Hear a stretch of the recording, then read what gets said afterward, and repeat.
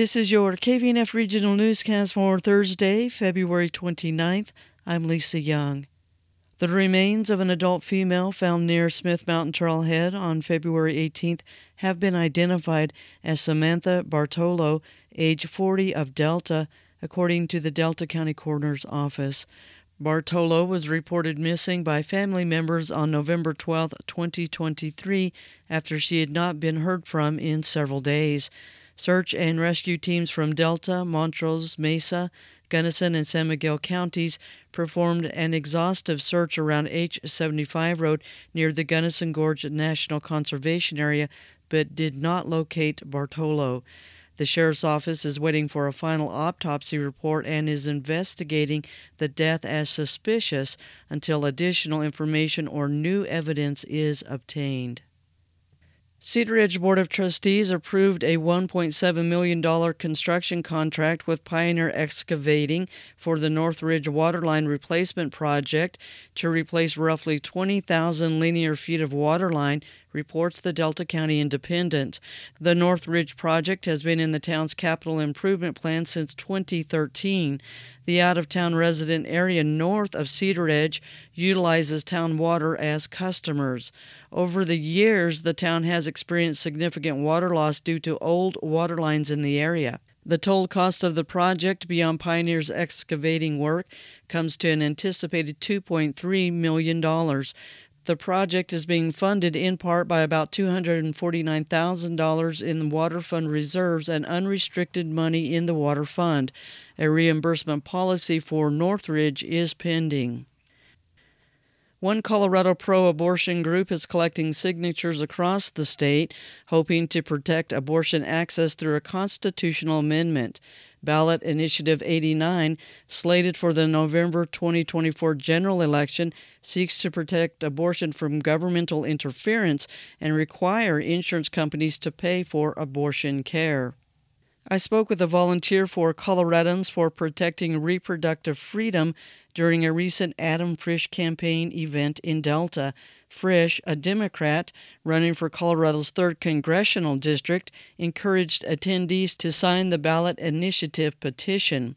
We're collecting signatures to get an initiative on the ballot to require insurance companies to provide reproductive care, including abortion.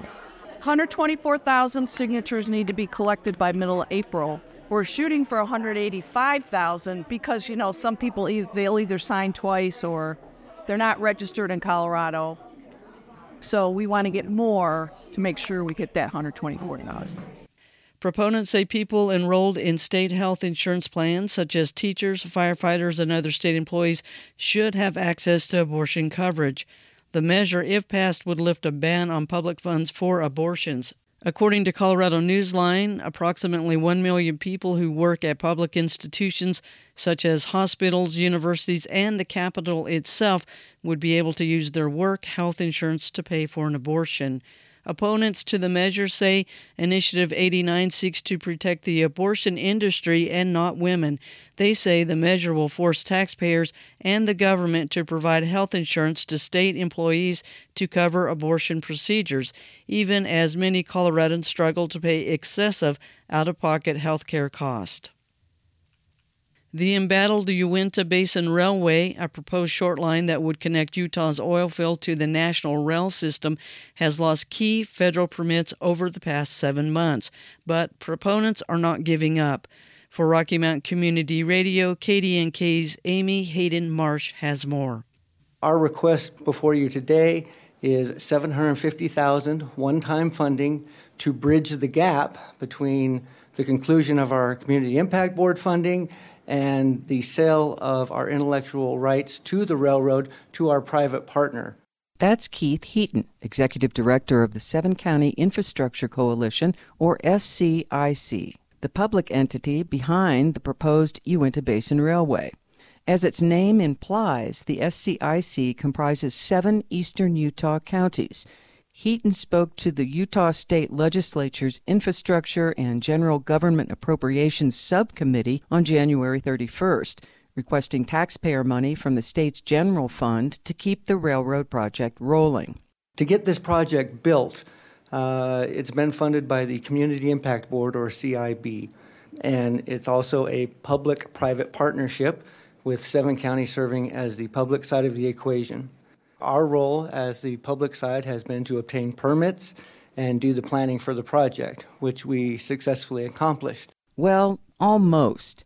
The railway lost its federal permit in August through a lawsuit, which was filed by Eagle County, Colorado, and the Center for Biological Diversity last year to appeal the Federal Surface Transportation Board's 2021 approval of the project. They prevailed in what I would call a liberal Washington court, which has created, obviously, problems for the project as well as problems for our country, in that they ruled that we would need to look at undetermined downstream and upstream impacts to the environment.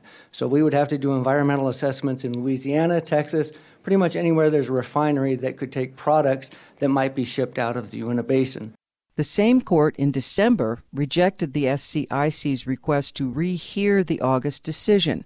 Then, in January of this year, the U.S. Forest Service dealt another blow to the UBR by withdrawing its permit for the construction of the railroad through a roadless area in Utah's Ashley National Forest.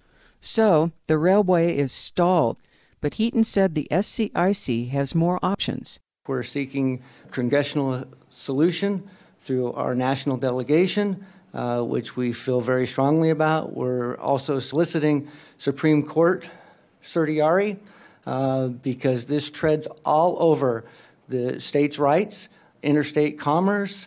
In a January interview, Ted Zukowski, attorney with the Center for Biological Diversity, told KVNF that it would be a long shot if the SCIC took the case to the U.S. Supreme Court. The issues in this case are pretty much garden variety. You need to take a hard look at the impacts, and they didn't do that. These are not the kinds of juicy issues where you have a split in the circuit courts of appeal or, some huge political issue. It seems very unlikely to me that the Supreme Court would take this case. Regardless of which direction it chooses, the SCIC still needs the $750,000 to proceed. The Utah Infrastructure and General Government Appropriations Subcommittee should have a decision on the SCIC's request by early March. For KVNF News, I'm Amy Haddon-Marsh. That story was shared with us via Rocky Mountain Community Radio, a network of public media stations in Colorado, Wyoming, Utah, and New Mexico, including KVNF. That's your KVNF Regional Newscast. I'm Lisa Young. Join us tomorrow for KVNF's Farm Friday segment. We feature a conversation on Agribility, a program from Colorado State Extension serving ag producers with disabilities and mental health needs.